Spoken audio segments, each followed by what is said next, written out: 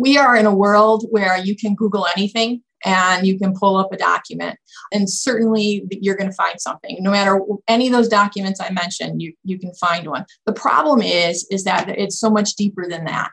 It's more than just the terms on the paper. It's the background. It's how does the terms fit into the facts and circumstances of your particular situation. Small businesses are the backbone of the American economy and here in Michigan, but only 50% will make it 5 years in business. On Mitten Money, host William Zank will focus on helping Michigan-based business owners with the tough questions that will help them succeed. How do I expand my business? What options do I have for retirement? How do I move forward? Having worked with small business owners throughout his entire career and with excellent attention to detail and strong analytical skills, William Zank of TriStar Trust will unearth answers to these questions and more. You can subscribe to the podcast and learn more about how William and the TriStar Trust team can guide your small business at tristartrust.com.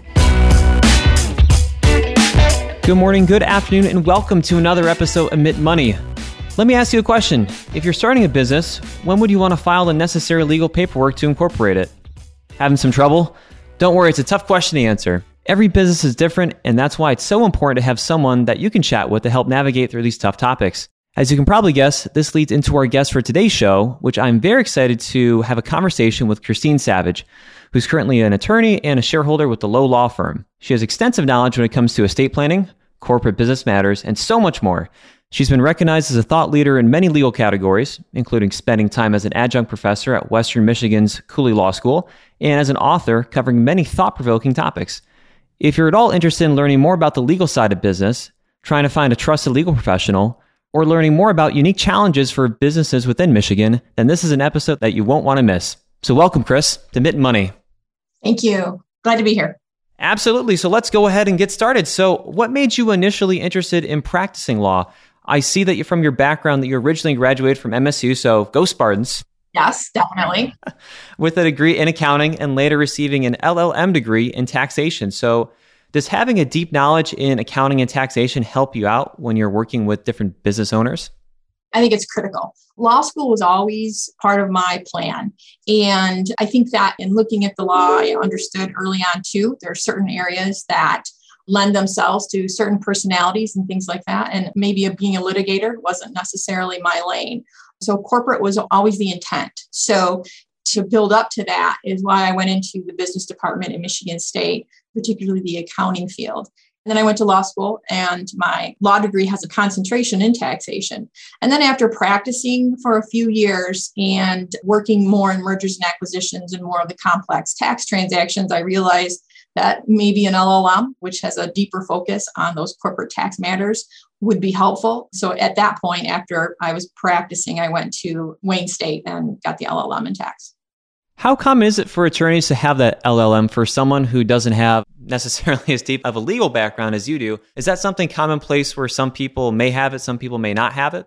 I don't think it's common. I don't think you're going to come across a lot of attorneys that have the LLM. There is a combination of certified public accountants and attorneys, and I think that is probably comparable, but I don't see a lot of attorneys that have the LLM. Certainly there are many, particularly in the larger law firms in Detroit, you're going to have attorneys that have an LLM. It's not common. For businesses, do you mind discussing when are good times to seek out the services of a lawyer, whether that may be for business startup advice, counsel, etc.? I know that there probably is never the perfect time. All the stars in the solar system are all kind of lining to go say, hey, you need to go hire a lawyer. And so in your opinion, when would be a good point to kind of seek out someone's services? Generally speaking, there is the duration of the business that attorneys get brought into. It's the initial formation, like you mentioned, the incorporation documents and things like that. But then there's many steps along the business process in which an attorney is consulted. For example, when the shareholder agreement comes into place, or you have transition documents, even retirement planning for employees, employee matters, all of that stuff that comes up. But most critical, I would say, is the beginning, which is the formation, and then the end, which is where their business transition is at. Whether that means that's a transition to family members, whether that's a transition to a person that's purchasing the business, but the mergers and acquisitions that happen along the way, and of course, then at the end, when they're transitioning their business, are probably the most critical times. So from my perspective, I can definitely see how if you were going to go consult an attorney on the personal side for a will and a personal trust is probably a lot different from a business. What complexities would come up if someone without a legal background were to go try and do some of the work that you help your clients do in regards to some of the things that you mentioned in that prior answer? We are in a world where you can Google anything and you can pull up a document. And certainly you're going to find something. Any of those documents I mentioned, you can find one. The problem is that it's so much deeper than that. It's more than just the terms on the paper. It's the background. It's how does the terms fit into the facts and circumstances of your particular situation. So yes, it is true that people try to kind of develop them themselves, but it really is the critical analysis to come up with the documents that make it important, the provisions of the document. And understanding I am an attorney, so I'm biased, but I really do think that those documents that a business owner is benefited by the input from an attorney.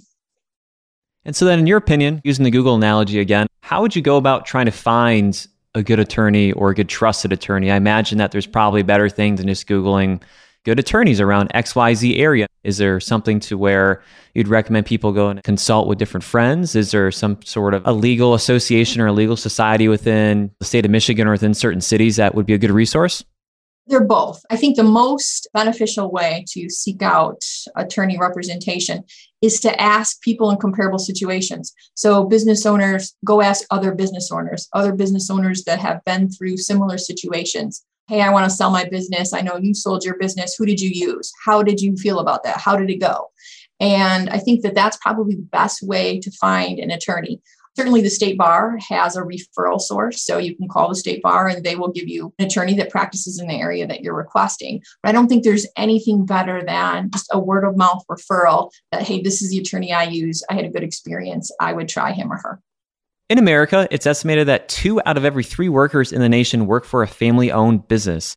This, as you can expect, can create a number of challenges if a family member wants to pass on their legacy to a new generation of owners, which I can only start to imagine the amount of complexities that are starting to go off there. And so what issues do you see that come up most often with this transition? For most people out there, they just want to have a smooth transition, but obviously that you've probably seen with your own experience, if you don't do things correctly, it could definitely lead to a lot of headaches that the person who wanted to leave that legacy probably didn't want to intend or impose on anyone.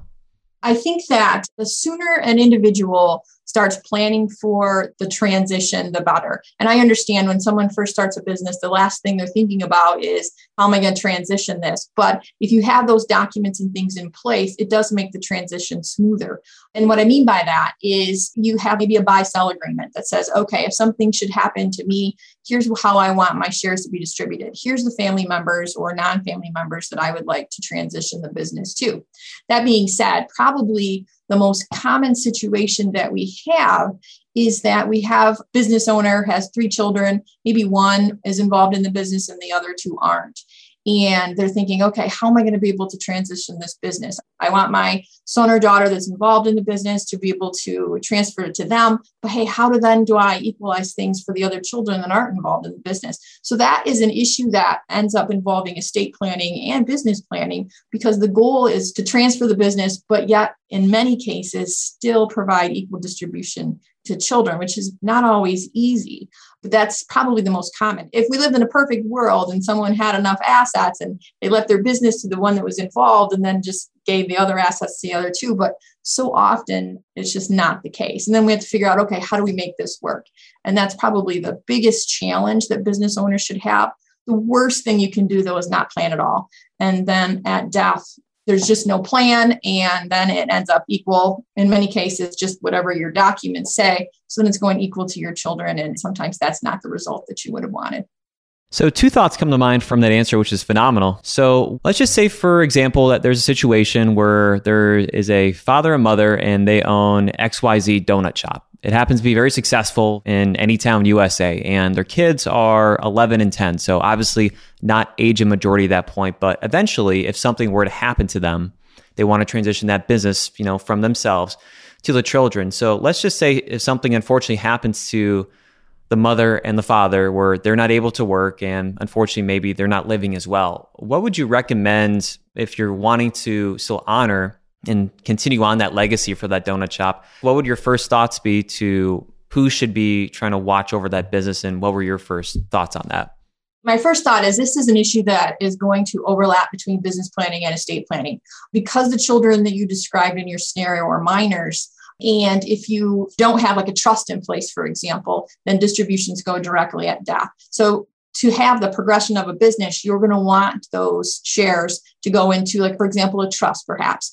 And then that trust can hold those shares in trust and run the donut business until the children are old enough to then take on the business. The critical piece to consider is who the individuals are that you're going to have watch over the business. And when it's a trust, those individuals are referred to as trustees, which I know you're very familiar with. But for that reason, because there has to be a mechanism that someone can operate the business in the interim. And again, that would incorporate the trust provision. And it wouldn't hurt to maybe build in some discretion for your trustees so that maybe of the two children, one develops this great business acumen and they decide they want to run with this business and make it a success and franchise it off and do lots of amazing things. Maybe the other one wants to go into the medical field. So if the trustees have some discretion, they can plan for those sorts of things and try to both transition the business and look out for the futures of the children as well.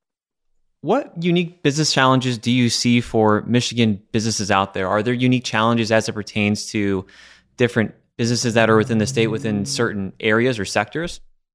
Well, actually, that is an interesting question. Given the time period that we're in right now, probably the biggest issue facing businesses is this economic uncertainty. We're in a climate where we're just coming out of a pandemic, where businesses have had to operate differently probably than they ever have in the last 18 months. So away from the tax and the financial aspects, they're having to figure out, okay, how am I going to operate my business going forward? Did this work when everyone was home? Did it not work? Do they still want to stay at home? Are they willing to come back? Do I need brick and mortar? Do I not? So you have all those sorts of things they're facing. And then you have to couple that with the financial issues, which is this never-ending tax challenge. You don't know what the future is going to hold. There's been a political shift. So we're expecting some significant tax changes, whether those changes at the federal level, how's that going to impact us at the state level? So business owners right now are facing maybe more challenges than they have in many years past, just because of the current circumstances we're in. And we have all these business issues, non-tax and tax related, that they have to face. Oh, sure. Can definitely create a lot of uncertainty for people. Who could have ever tried and planned for a pandemic, business stoppage, interruption, and everything else that have gone on over the past, 18, 24 months. But as you go continue into the future, forecasting is very tough. Not everything kind of works up to the financial projections that you have to go plan out. Agreed. We have staffing issues and supply issues and all sorts of things that just businesses haven't had to face before.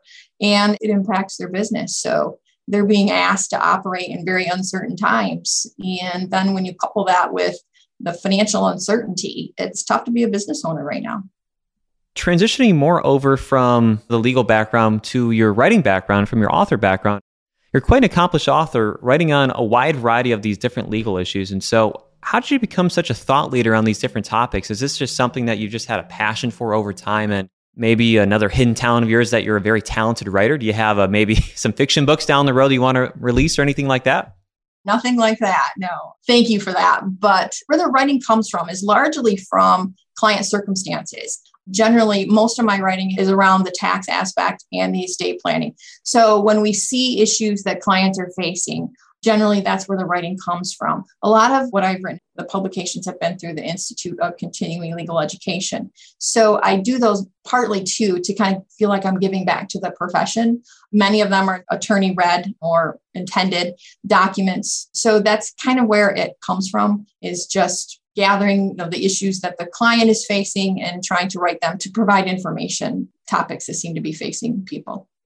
And so from a younger person like myself, I've always struggled with, in my opinion, I think I can write decently well. I struggle with the thoughts of actually having what I wrote out there for the public and for everyone to go read. And so how did you initially overcome that? Because obviously at some point, everyone's in the same boat to where they haven't published anything. And so how did you come over that in order to kind of start with your first piece and release your first piece to the public?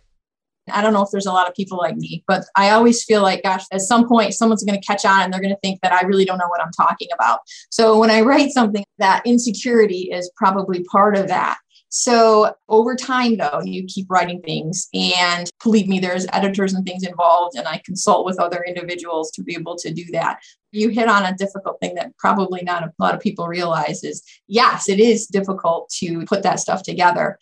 But then over time, the more you write, and I get a lot of feedback, I get a lot of questions, particularly from attorneys. They'll say, I saw you wrote on this. Can you answer some questions? So as you may know, because you've written things, there's no better way to learn a topic than to write on it. The research that's involved, and you get to know that topic in very, very great detail. So from that standpoint, it also gives me a networking opportunity with other attorneys. When they call and say, hey, I saw you wrote on this, can you give me some more information? Or I saw you wrote on a trust, can you give me a form? So there's that sort of benefit from it as well. Very cool. Moving on to our kind of last signature question. So at TriStar, while as a firm we provide comprehensive wealth management services to our clients, at the center of this are relationships. Building genuine relationships is something that we talk about every day, and I'm sure that you find relationships as a key part to being a successful attorney. So can you talk about that and maybe share any examples that you've experienced firsthand with regard to the importance of building relationships within your law firm and also out in the community as well?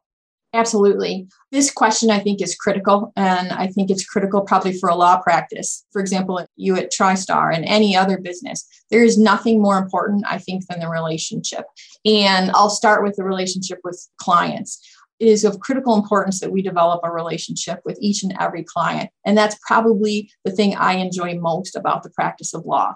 I enjoy that clients get to know me. I enjoy that I talk to them and maybe I don't talk to them again for 2 years and I remember.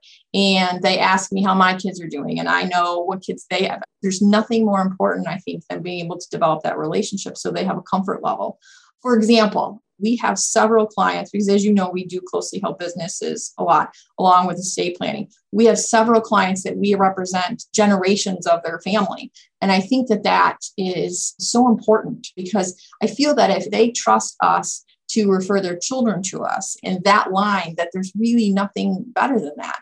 I was thinking about this earlier. I think the one I can think of the largest is the fourth generation. We are just starting to bring grandchildren into the family business through some transition planning. So there's the client relationship, and it's the getting to know the client. But then from a marketing standpoint relating to relationship, we don't advertise. We rely largely on those relationships from our current clients. And it makes me feel good when someone calls and says, okay, so-and-so referred me to you, because that means that they felt that they got some value out of that relationship, and I appreciate that. And we also have relationships that we maintain with business owners like yourself, like TriStar. There's a wealth of information that we gather from other professionals like yourself. And that, I think, is very important because we stay in our lane. We're tax lawyers and we're estate planning lawyers. We don't do investments. We don't know wealth management, which is why we rely on our relationships with professionals to be able to offer a full service to our clients. And then again, there's the relationship with community members and other community organizations, other foundations and other things that I think it's important to get involved with to be able to help the community. And I think that those relationships are what allow us to continue. So I don't think there's anything more important than establishing and maintaining relationships with all of the different groups that you mentioned. Sure. And such a powerful answer too. I mean, touching upon just different things from going from one generation to another, going at it from a referral kind of standpoint too. Those are all just key tenets you hit on with just different things in business. And so that's an A++ type of answer. Thank you. For those who want to learn more about yourself and also the Lowe Law Firm, what are some good resources for the listeners out there? Well, the best way to learn is they can call me. I'm more than happy to talk to anybody about any of the topics that we have just discussed or any questions they may have. We also, of course, have a website, and there's the information, there's the books and things that our law firm are involved in. But generally, if someone has questions, we're more than happy to answer those. Sure. I appreciate that. Thank you for listening to another episode of Mint Money. Please don't forget to follow our podcast so you don't miss when new episodes drop. Thanks, Chris. Thank you.